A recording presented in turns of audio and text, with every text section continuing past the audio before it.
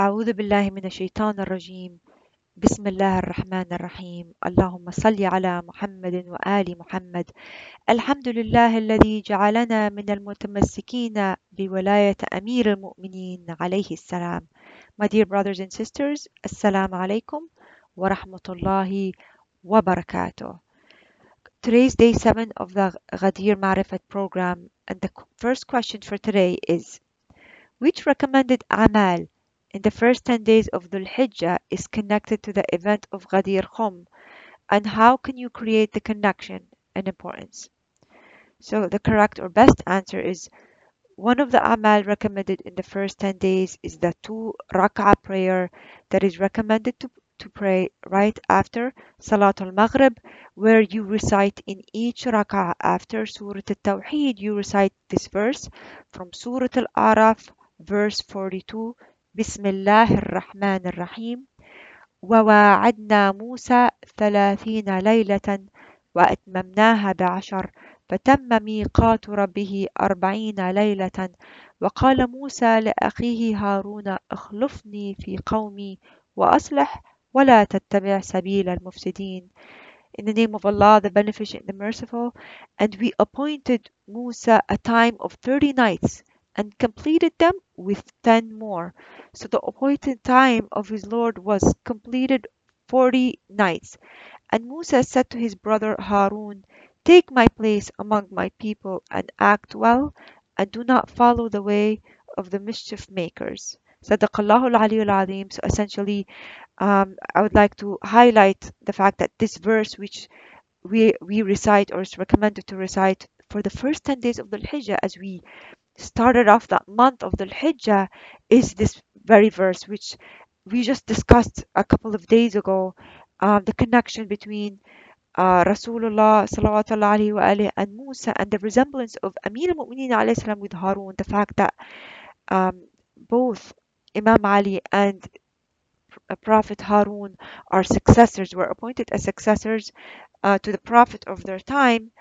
And in this case, when we reflect on this verse, وَوَعَدْنَا مُوسَى 30 لَيْلَةً, Allah subhanahu wa ta'ala invited Prophet Musa to come to him in Mount Sinai in a special meeting, and then later on informed him that another 10 more days is going to be added. So meaning that the trip is going to be lengthened to 10 more days. And we find at that time that Bani Israel, that when they learned that it was going to be postponed 10 more days or delayed 10 more days, those who have doubts in their hearts, they started questioning Musa. Or Musa said it was going to be 30 days, now it's going to be longer.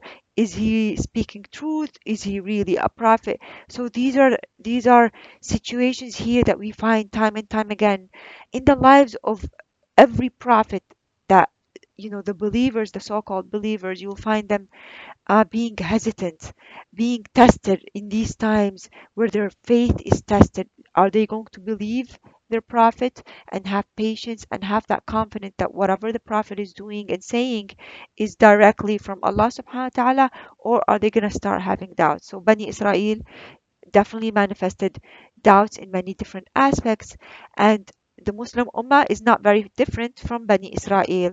In many and more than one instance, they, especially the munafiqeen who were among the Muslims, exhibited signs and symptoms of doubt and hesitation in different aspects of the events of Islam that took at that time. وقال موسى لهارون, Musa said to Harun, أخلفني في قومي, I am leaving you as a successor. I'm appointing you as the person to take care of the affairs after me.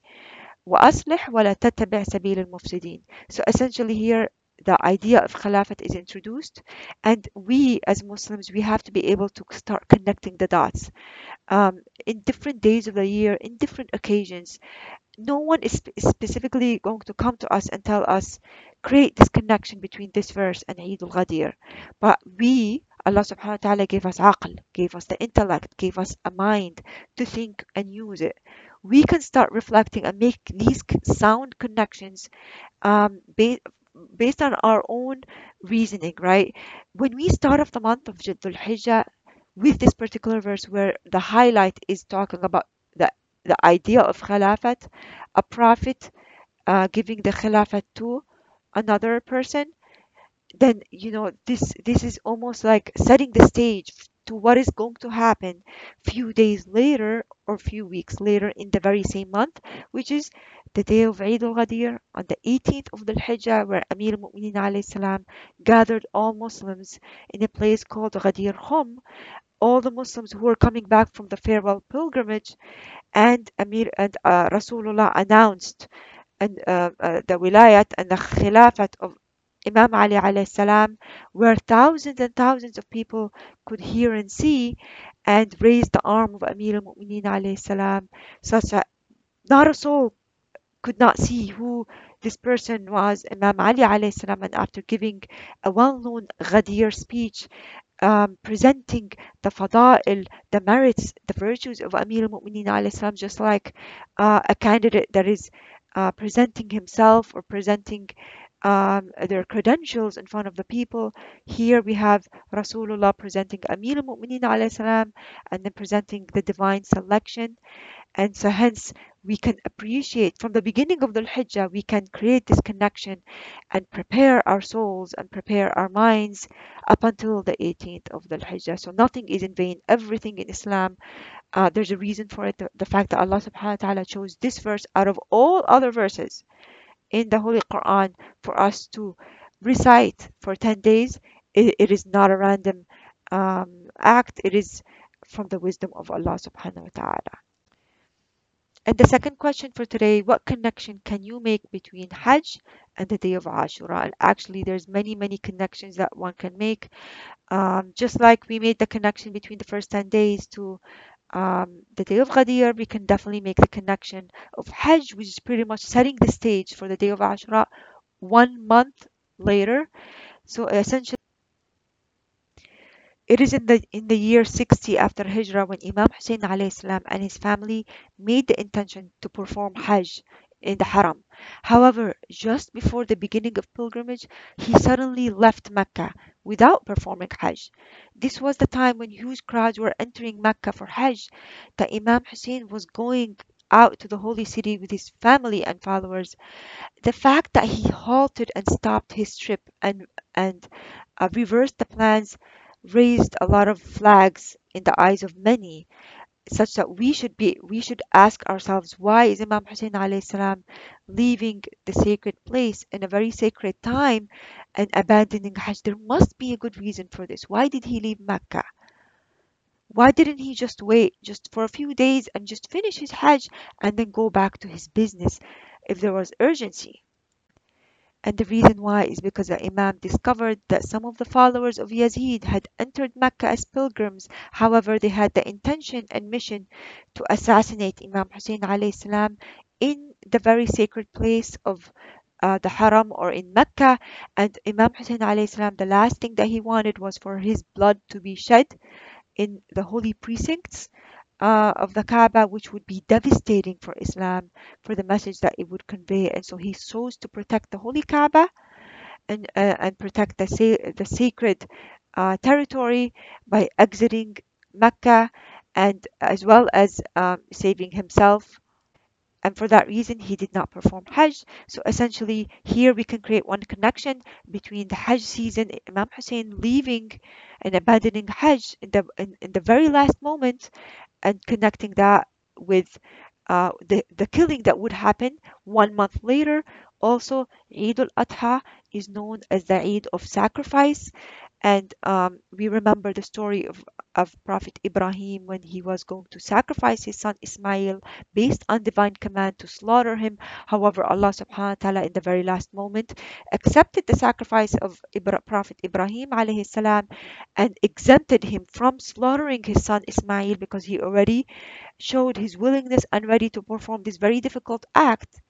So Allah subhanahu wa ta'ala said to him, you are exempt, and instead of doing this sacrifice, instead I ask you, or I command you, to sacrifice a sheep instead. And from this came the sunnah of the Muslims every year in Eid al-Adha, sacrificing a lamb instead. And this is just a sign and symbol for us sharing in this act of sacrifice which Prophet Ibrahim did centuries ago that we remember this act of submission and sacrifice of Prophet Ibrahim, and this is something that we can take in our own lives and look for areas and opportunities that we can sacrifice things that are beloved to us, the most beloved and difficult to us, that but we sacrifice it for Allah subhanahu wa ta'ala. Fast forward 1 month later on the day of Ashura, what was the great sacrifice presented on the 10th of Muharram? It was the sacrifice of Imam Hussein alayhi salam, known as al-Dibh al-Azim, as Allah subhanahu wa ta'ala says in the Quran, وَفَيْدَيْنَاهُ بِذِبْحٍ عَظِيمٍ, and we sacrificed a great sacrifice. Narrations and tafsir say that this great sacrifice is none other than the sacrifice of Imam Hussein on the day of Ashura. So there, from the day of Eid al-Adha, we create a direct connection to the day of Karbala.